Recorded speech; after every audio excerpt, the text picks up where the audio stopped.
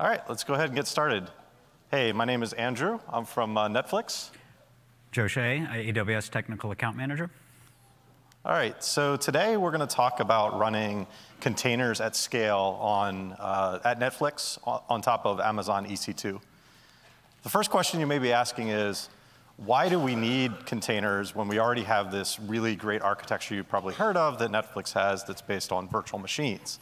I mean, it's very resilient. It has worldwide failover.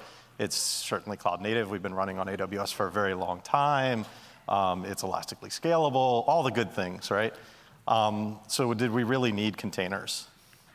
What we found a few years ago is, yes, we could use another tool in our tool belt when it came to compute other than virtual machines. And what we found was containers gave us a better way to package application-specific artifacts.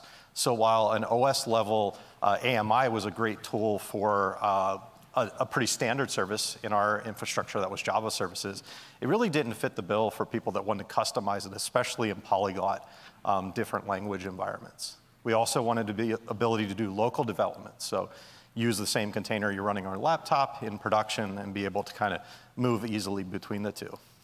The other really came from our batch side of the house, not just our services, was they just wanted a simpler way to manage compute. They wanted to say, I need this much CPU, I want this much memory, and I want to get the job done. So this is where we introduced Titus. Titus is the little logo you see on my shirt. It's also the name of our container management platform that we've built on top of AWS. It does both service and batch. What I mean by service is typically microservices, things that are run until they're redeployed for a newer version. Batch are things that run to completion, and we just make sure get to their end state correctly. We do fleet-wide resource management of a fairly large fleet that you'll see. And we also have integrated our container runtime with not only our Netflix tools and infrastructure, but also very deep AWS integration, which is what we're going to talk about today. A little longer intro to myself. I manage the team of 10. I was an engineer when the team was of size 3. Became a manager a few years ago.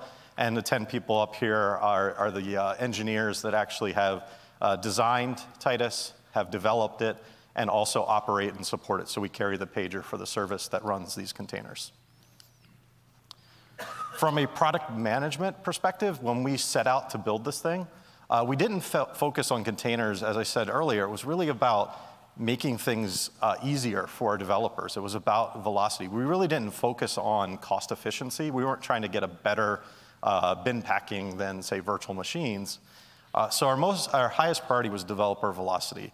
Of course, this is a key part of infrastructure at Netflix, so reliability was our second focus, and then cost efficiency is something we get into more recently as the years have gone on. We also wanted to continue to use virtual machines, so it had to be a platform that you could move seamlessly from a virtual machine into a container.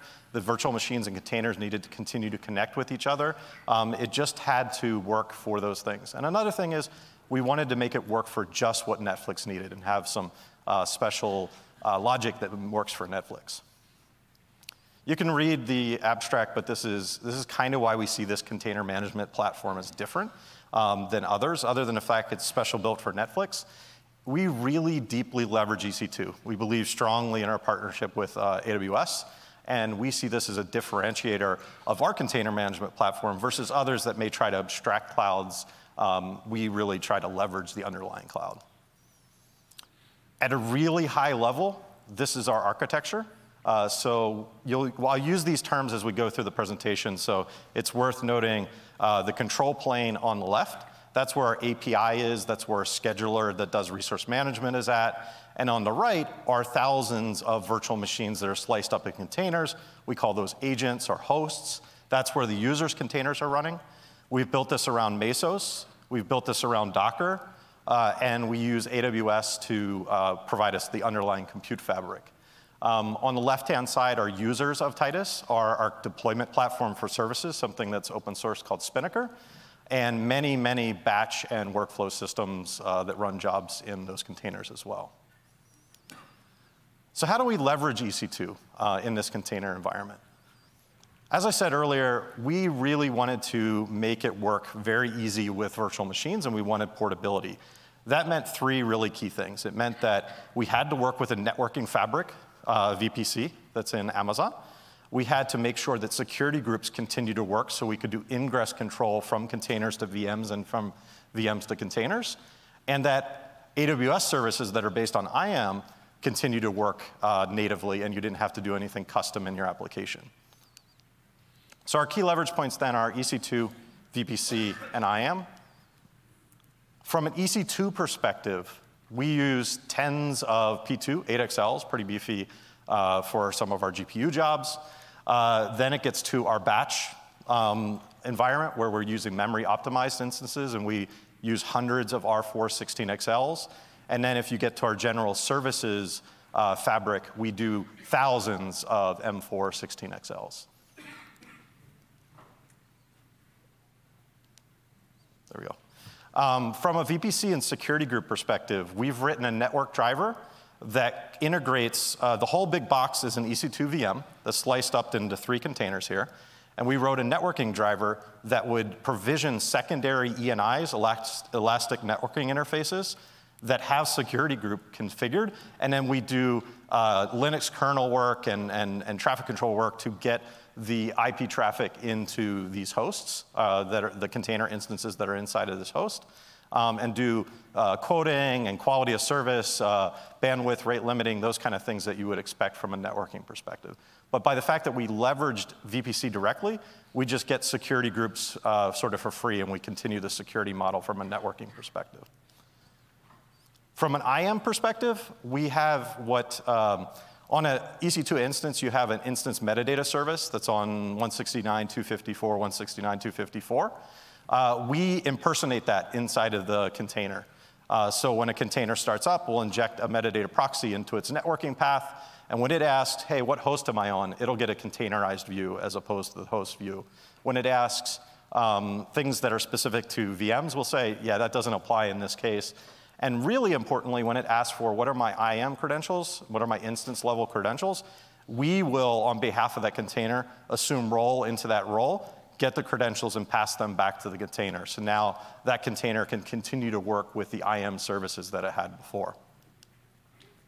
Another place of security, you'll see security through this and how we're leveraging EC2 for that, is cryptographic identity. So if you want to put secrets into your containers, we actually leverage the instance metadata and KMS in the future services that already exist in Amazon to prove 2 things. One, the Titus host that's launching this container can prove to our Netflix infrastructure that it is who it says it is based on the fact that it was launched from EC2.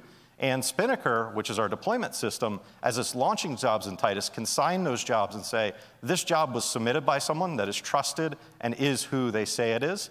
That lets us put 1 and 2 together and call our internal security services and get the identity for this container and prove it based on EC2's security model. So with that, that's the basics. I want to turn it over to Joe to talk about how we started to leverage Amazon more deeply.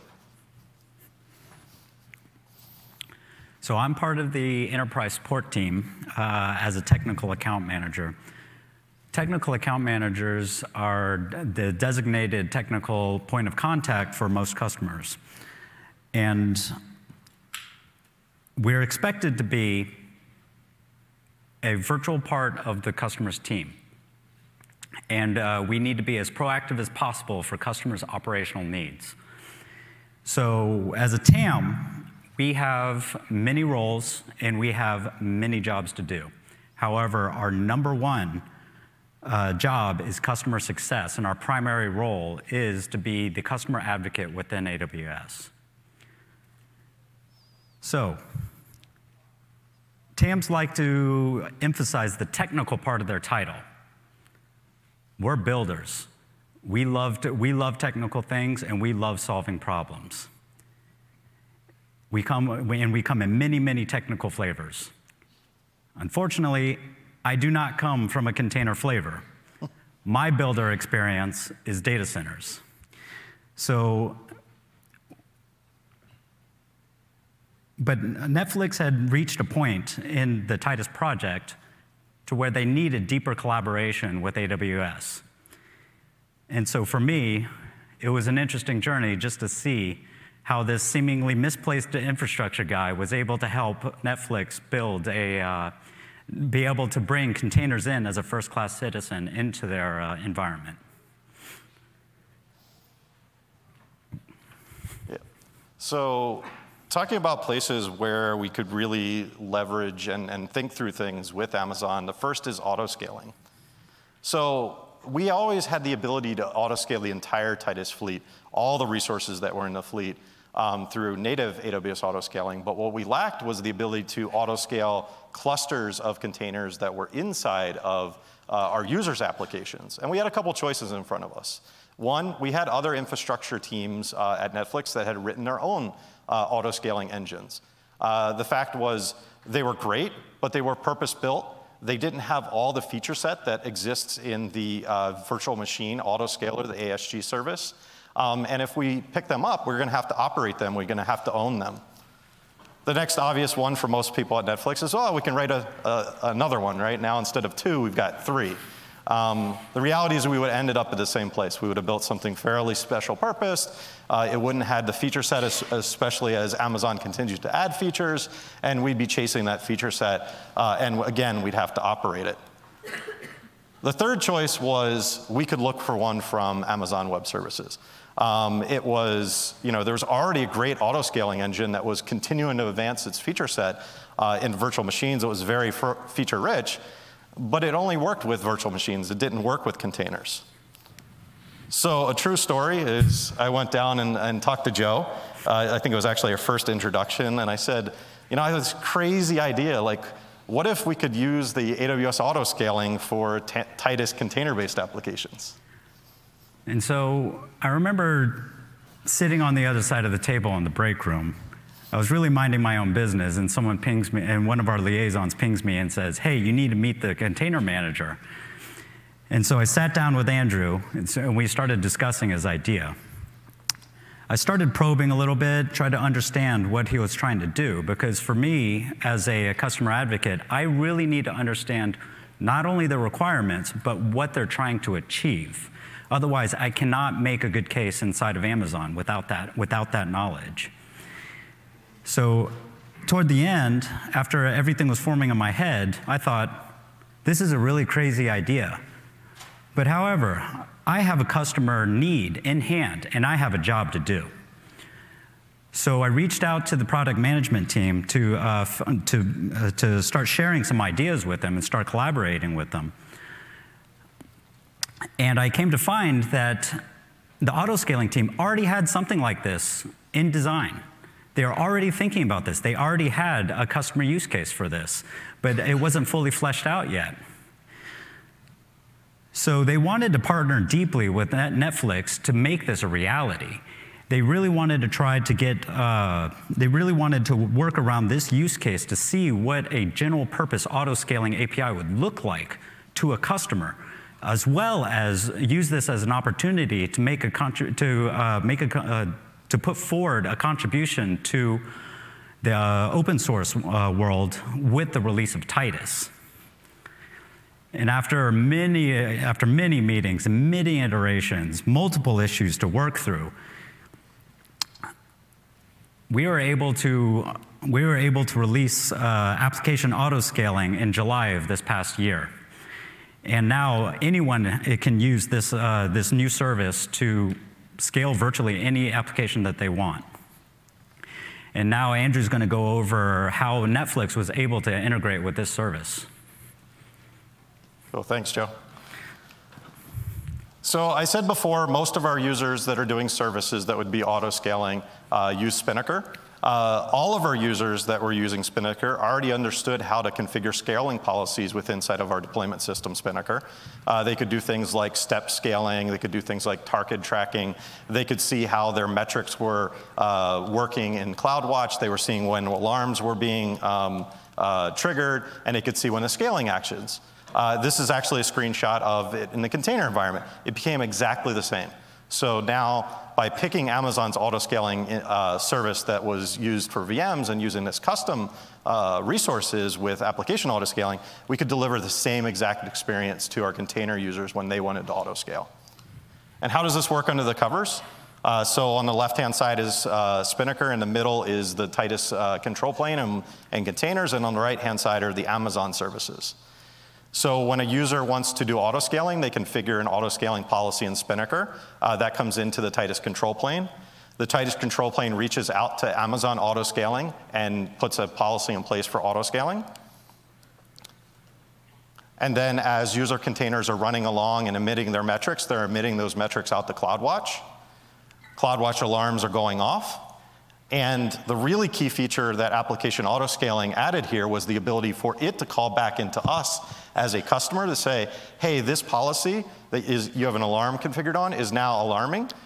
Adjust your instance count. So it doesn't adjust the number of containers they're running in Titus. It tells us what we should do. We pay attention to that, and we start containers when they're needed.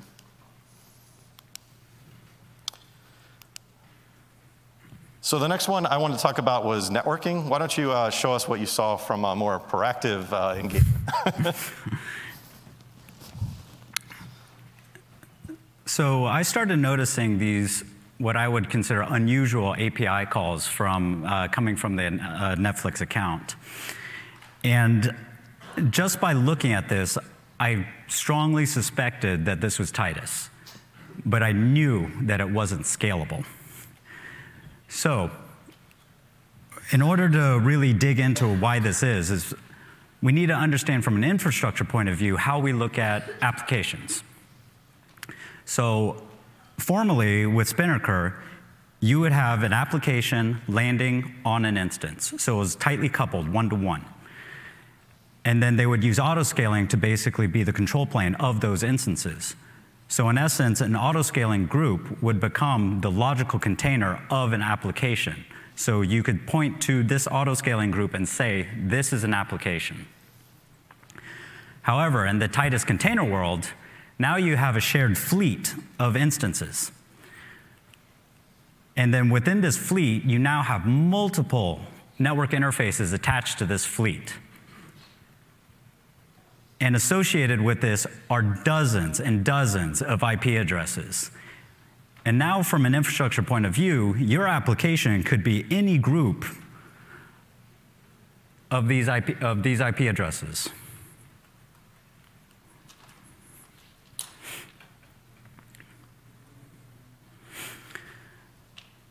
So in essence, what happens is that we go from a single API call to now 5 API calls. So effectively multiplying the number of mutating actions happening within the account by 5x just to scale your application. And so we had to work pretty closely with the EC2 control plane team to understand the impact of these types of actions and this type of behavior. And then Andrew's going to talk about why this became so important. Yeah, so previously I talked about how we run out of, we have a worldwide highly available Netflix service. We do this by running out of 3 regions of AWS. So we run out of US East 1, EU West 1, and US West 2. What that allows us to do is if we deploy bad code in a region or we're having a problem that can't be remediated fairly quickly and the Netflix customer is going to notice, what we do is a Kong failover between regions. So what you'll see in this graphic is something happened bad in US East 1 at the beginning at the red arrow. And what we did was in about 5 to 7 minutes, we can globally reallocate all of our traffic to send half of that traffic to US 1 and half of that traffic to US West 2. It means an interesting thing is we have to start a lot of infrastructure really quickly when that occurs in the EU West 1 region. It's a challenge to us. As Joe was saying, he was seeing these call behaviors, but it's a challenge to us of we really have to get that Savior region up and running really quickly. This is launching thousands of containers in somewhere between the 5 to 7 minute range. This is easy, right? Containers are fast, right? No offense to these works, they're great amount of work, but they usually, when you read the works about containers and how fast they are, they're usually on a single node, or they're talking about a synthetic scheduling sort of benchmark, or they're certainly not working with cloud networking. Because as Joe was showing, not only do I have to start the container, I have to pull the Docker image, so I have to do a whole bunch of S3 access. I also have to integrate with cloud networking, so I have to start a whole bunch of IP addresses. That's something that's hard, really hard to do really, really, really fast. But with Amazon and Titus, we can now do this, and I'll show you how we've changed Titus as well as how we've worked with Amazon to make this happen. The first I'm going to cover is our scheduling behavior. The second I'm going to cover is what we do on each of the agents from a networking perspective. So Titus has a scheduling system that lays out the resources within the cluster, and during normal scheduling, we do spread scheduling as our algorithm. So what that means is, as an application starts, we will put in as many hosts as possible. So here you can see application 1 came up, it landed on 3 hosts, it ended up starting up 3 ANIs, and it started up 3 IP addresses to host that application. Also, if application 2 comes on, we'll spread it out as wide as we possibly can as well. And this really gives us the trade-off, the best trade-off for reliability when you're writing a scheduling system. Now, when we get into failover, that case of being able to start all these containers really, really fast, we actually switch our scheduling behavior to a more packing-based scheduling behavior. What this means is, as we start up more of application 1, we're going to start up as many of them as possible on as few as instances as possible. The Docker image is already there. The networking interfaces are already there. All we need to do is get IP addresses. Similarly, with application 2, we'll put it on as few as hosts as possible. We'll rebalance this later, but this is the way that we can get the most quick work done within the overall system. And this, of course, trades off for speed. So now getting back to Joe and what he was seeing, was that we do some interesting things from the API perspective. So first of all, I said we had these networking interfaces already existing. I kind of lied a little bit. What we do is we actually allocate them at boot time. So we will, when we launch an instance, we'll launch and attach as many ENIs as that host can support, and we get that out of the way. So no longer do we make that API call, both the create and attach. The other thing we do is what we call burstable allocation of IPs, and we worked with Amazon on this, where we figure, as I said, I was going to bin pack a whole bunch of application 1 onto one of the nodes. Instead of asking for 1 IP address, I asked for n IP addresses. What the theory is, if I'm in failover, if 1 container's coming, there's probably a whole bunch coming after me. So we'll get all the IP addresses together. If we overshoot, no big problem. We'll just go ahead and garbage collect them later. So Joe can tell us what he saw after that on his side. And we can see here that there was a huge improvement in their call pattern here. So by really working with us and understanding what the impact of these API calls are doing, and basically designating what they can do up front by pre-allocating, they've essentially freed up more of their bucket space to be used when they really need it. Also, they batched whenever they could. Anytime they could use a batched API call, they did. Because if you can get 1, you can get 2 for the same price. Why not, right? And also being very intelligent about about when they can do their API calls. And when they're doing their congs, they need to be fast. But otherwise, go for availability. And it was super important for them to understand how their API buckets worked to really optimize to get the speed that they really needed. And now that with all their optimizations, instead of worrying about 5 separate calls, trying to stomp on each other, trying to compete with each other for resources, now they only have to worry about 1. And this is obviously far more scalable, as well as far easier to predict and project where you need to be in the future. Thanks. So taking this to the bottom line, how this was most important to us is results.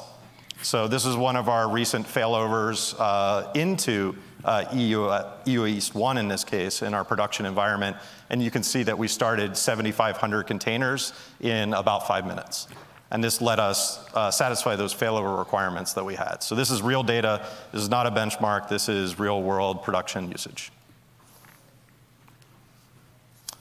So next, I wanted to cover load balancing. This was the next place we started to look at. So originally, we were running containers, and we were mostly focused on what you guys know as our Netflix service environment, what is Netflix.com. And we've had a pretty advanced load balancing set of technologies for some time, both Zuul and Eureka, which are open sourced.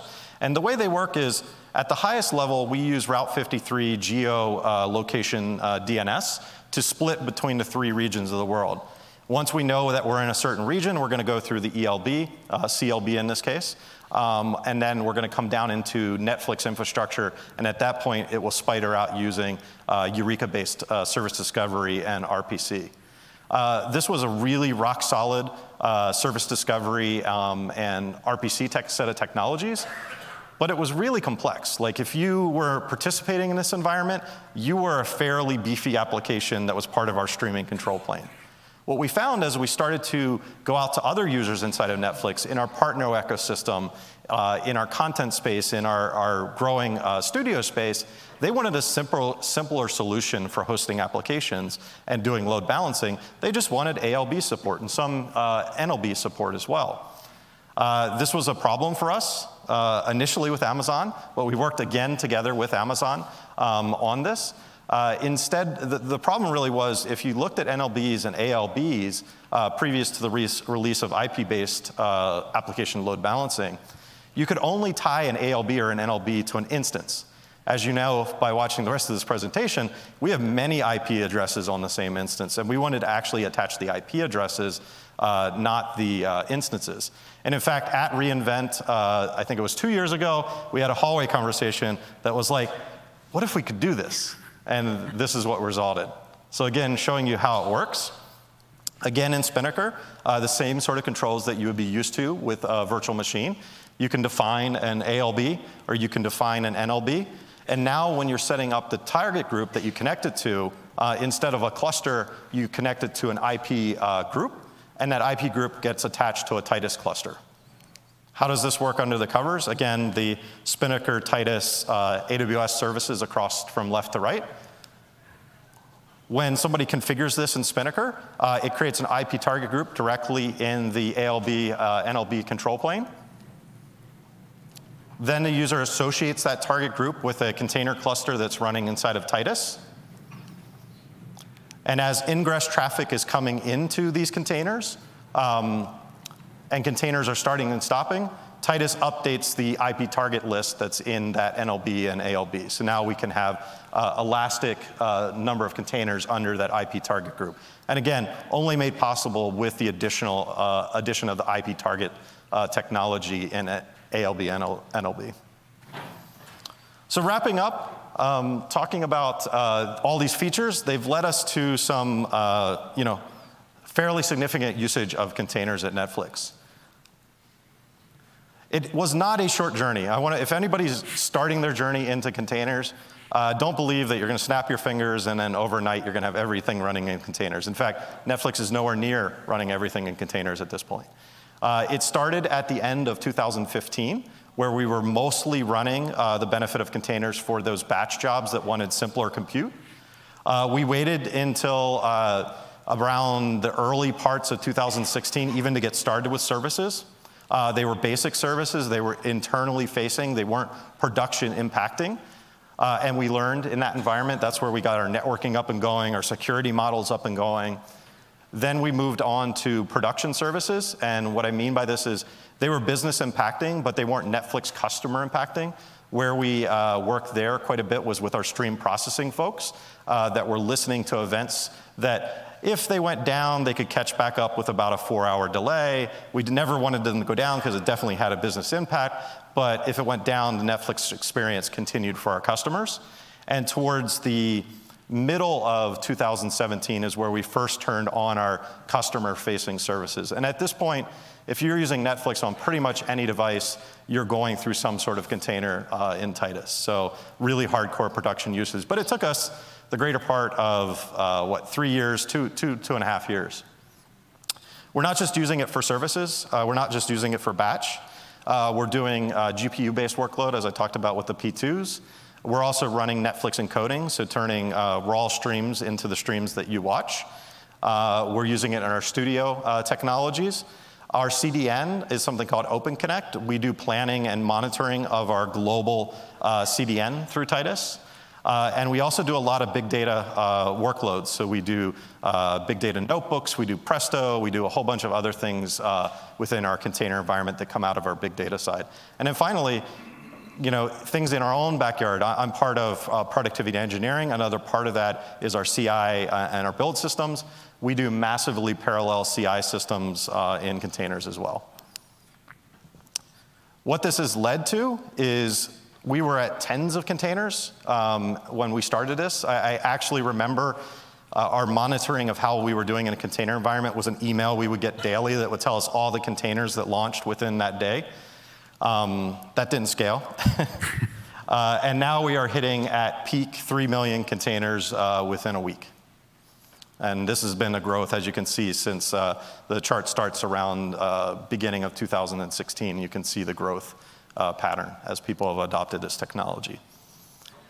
The other thing is it's some other data points in terms of numbers. We're running thousands of applications if you just measure it by container images that are being launched in Titus every day. I talked about the hundreds and thousands of different R4s and M4s. If you throw that all together, we're running about 435,000 vCPUs managed in this Titus system, running these user containers. And I said we've hit 3 million peak per week containers. We've actually launched close to 750,000 within a day. That's been our highest peak so far, all working on Amazon. The other thing is this is open source. We like to open source a lot of stuff at Netflix. We open sourced this in April 2018. So if you want to go and read more, you want to join a conversation about it, understand it more, if you go out to Netflix GitHub.io/Titus, you can learn more about it. We didn't do this to get a whole bunch of other people using our open source technology. We did this because we saw things like ECS, we saw things like Fargate, we saw things like Kubernetes and EKS growing, and we wanted to make sure that our AWS integration and our ideas about how to do things at the scale that we're doing made it into these other technologies and open source projects. So far I talked about what we have done. Let me talk about where we're currently at and where we're going. One of the cool projects that's going on right now that I think we're waiting for after the holidays to deploy is we've had a fairly sophisticated set of CPU quoting and CPU and memory isolation and networking isolation. But what we found was that basic CFS, basic quoting in container runtimes wasn't sufficient. We found if we let the processes that were in containers float across packages within a CPU or across vCPUs or hyperthreads versus main cores, that we would get outliers in terms of what you saw from a compute perspective. We also didn't have the ability to let workloads sort of burst across the underutilized resources within a single node. And we're introducing a scheduler that's actually down on each one of the agents that will watch as containers come in. And for latency sensitive workloads, it's going to repack them onto the cores and CPUs that give them the most benefit from NUMA and processor caches. And for things that are opportunistic, we'll let them burst across the remaining resources that aren't allocated to those latency sensitive. So watch the open source for that as well. Taking this to the next higher level, I was talking about that for using compute on every individual node. We're also looking at what our compute story is across nodes. We buy reserved instances to run this fleet. Inside of those reserved instances, our users tell us how much capacity they need. Inside of the capacity they told us they need, they actually allocate some of that capacity, and then they actually use some of that capacity. It means that there's a whole bunch of capacity that we've paid for that no one's using because either people have overestimated or we have failover capacity that's not being used if we're not in a failover. And we're looking to introduce opportunistic workloads where we can co-locate our batch jobs that are bursty into that trough of underutilized resources that our service jobs are opening up. So a definite efficiency play we're starting to move into as well. Another one, the final one I'll talk about is Nitro and bare metal based instances.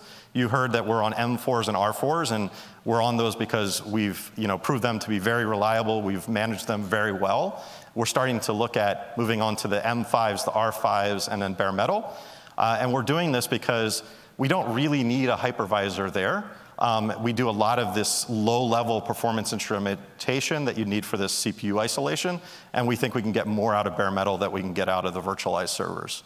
Finally, maybe we'll come back at the next reInvent and talk about our next partnership. What do you think it'll be, Joe? That's a good question, but I mean, I'll tell you one thing. It's been an amazing journey, helping you guys build this thing. And we really couldn't have done it without your just willing partnership and also the amazing support we got from the AWS service teams. And whatever it is, I mean, I really hope the first thing I think is, that's a crazy idea. Truly. All right. Thank you.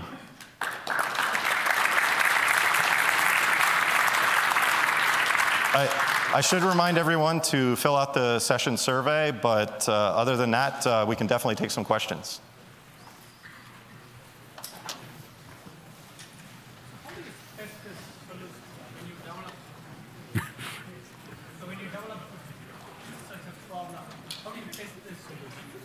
Okay, so the question was, when we develop this, how do we test it? I'd like to say that there's a really easy answer to that question, but it's a very, very involved answer. So I'll start at, all the code bases involved, of course, have a certain level of testing from a unit system level testing perspective. As Titus is developed and features are on their way to production, we actually have a staging environment that gets torn down constantly and then stood up with the latest code, runs it through system level tests and smoke tests. And then as we roll out Titus, since there's thousands of hosts, we no longer roll out to every host simultaneously. We'll roll out a partition at a time and kind of canary it and watch for signals that tell us how we're doing. And we put all those things together to have the maximum testability across the board. So the reason I asked, because AWS team is making some changes, you are making some changes. You guys have a common testing environment testing? So the follow-up question was, what about the cross impact between, say, Amazon and Netflix? What we do is we spend a fairly long amount of time in sort of the design process. We try to get through most of the issues there, but then we work together and we will run it in one of our sort of test stacks or staging stacks for a certain amount of time before we'll roll it out to production, and we'll give feedback to Amazon as to what we're seeing, and then they'll make iterative changes on their side, and we go back and forth. Good questions. Other questions? Andrew. Hey. How do you monitor the millions of containers? Is it at Titus or some other? So the question was, how do we monitor Titus with the millions of containers? Netflix for some time has had an internal system for telemetry called Atlas, and we leverage that fairly heavily. So for containers that want to have their own telemetry and manage their own monitoring, they just use the existing monitoring solutions that the VMs would, which was basically based on CloudWatch plus Atlas.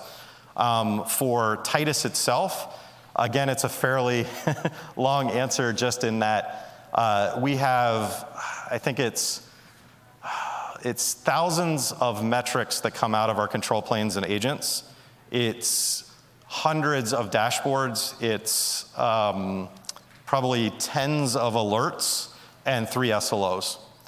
So each of those levels, it gets more and more coarse-grained. So we usually are looking at our SLOs, which are launch latency, API availability, and crashes that are outside of the user's control. And that's what we're looking at the highest level. And then if we have an issue, we'll dive down to the alerts that are probably already firing, that are telling us what's going on.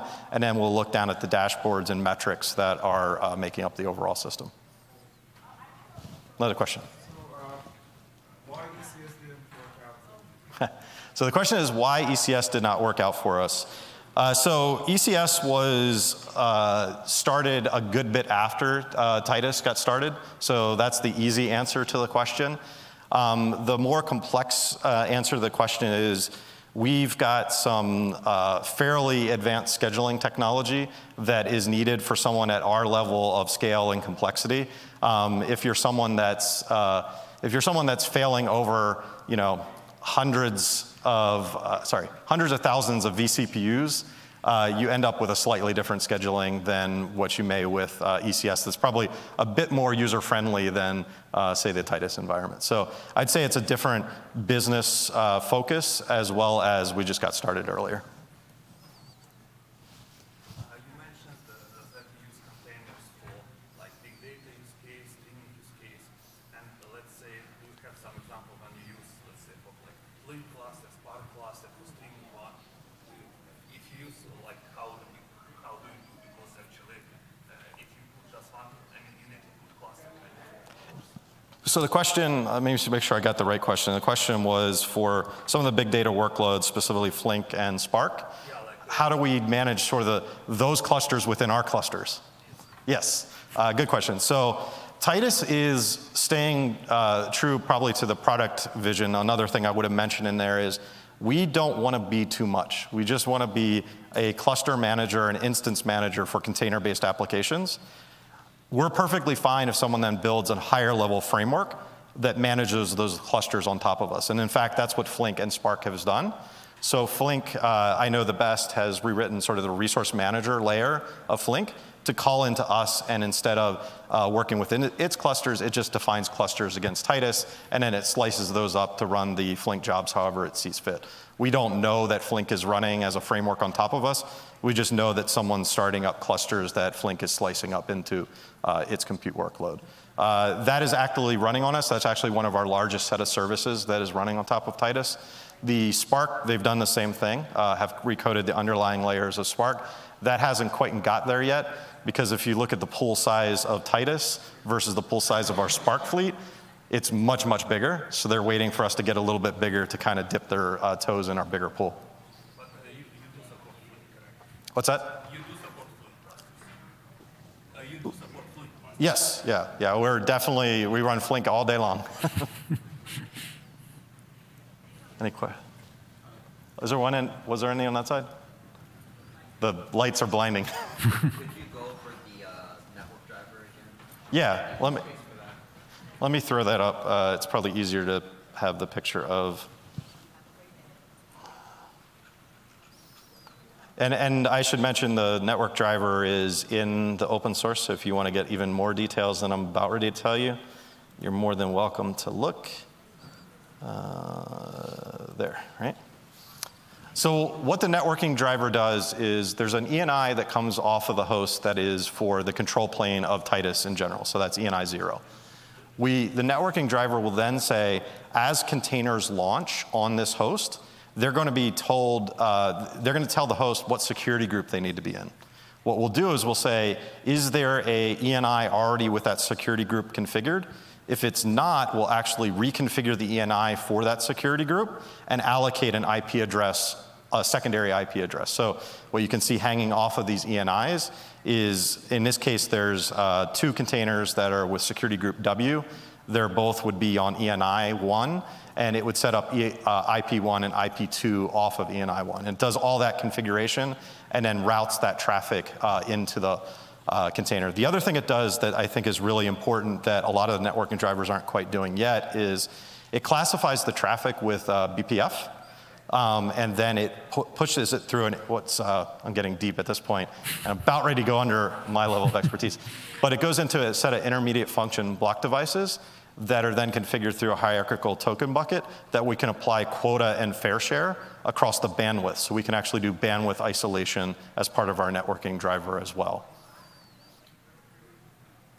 Was there more to the question? No. Yeah. So you mentioned about you had to fail over from one region to other region. Yes. Can you give me an example of what kind of failover you see? Like what kind of Yep. problem? What would cause that to happen? So the question was, when will we fail over? What causes us to fail over from region to region? So there's essentially 2 cases. One happens a lot more frequent than the other. I'll start with the one that happens less frequently, but it's still worth calling out. Sometimes there's elevated API error rates in an AWS region, and when we see that and we don't have a clue from Joe as to when they're going to recover, we'd rather get out of the region, let them heal themselves, and then get back into the region later. The second case that happens far more often, I think it's probably 20 to 1, far more often is someone deploys bad code, in part of the Netflix ecosystem, and we can't quickly enough roll back. We can't diagnose the problem or we can't remediate the problem. We know that we can get all the traffic redistributed with full service within 5 to 7 minutes. So the rule of thumb is, if you're a service team and you own your service, much like Titus, if we mess up Titus, and we've done it twice, if you can't confirm to the core team that within 5 to 7 minutes you're going to be able to remediate that problem, they'll start failing the traffic over to another region. And then once it's recovered, we'll fail it back in. So that's a manual process. It's all automated, but it takes a human to kick it off because we don't want to. Failing that much traffic around the world is a risky thing as well. So you don't want to be going into that all the time without having a human involved. But once a human makes the decision, a whole bunch of the processes are automated of how we scale up that capacity, including Titus. Given the evolution of orchestration technologies in the past 3 years, Kubernetes and everything like that, is there anything you would do differently if you were building Titus today? Yeah, so the question was, with the orchestration technologies that have been growing, what would we be doing differently? I think the biggest one that I would call out is, right now, Titus was written that our job management and our instance management were tightly coupled. So when you're a user of Titus, you say, I want to start a service job with min-max desired equals XYZ, or I want to run a batch job with partitions 10. What that happens under the cover is we will start that job, we'll hydrate that job, we'll start all your containers, and we manage that as a deep, sort of highly coupled environment. I think what we've seen through Kubernetes, and actually EC2 before it, separating the concept of instance management versus cluster management is one of the things I think in Titus, not only would we do differently, but we'll probably do differently in 2019. There's probably much more of a longer list there.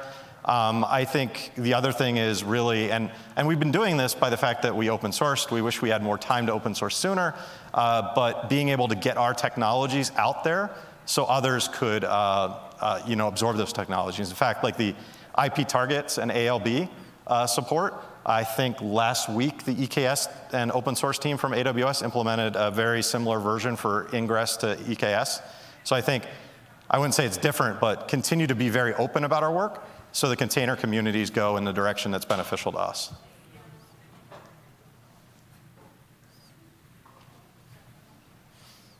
Exhausted questions? Okay, well, you can find me online, aspiker, or check our GitHub stuff out and let us know if you have any other questions. Thanks.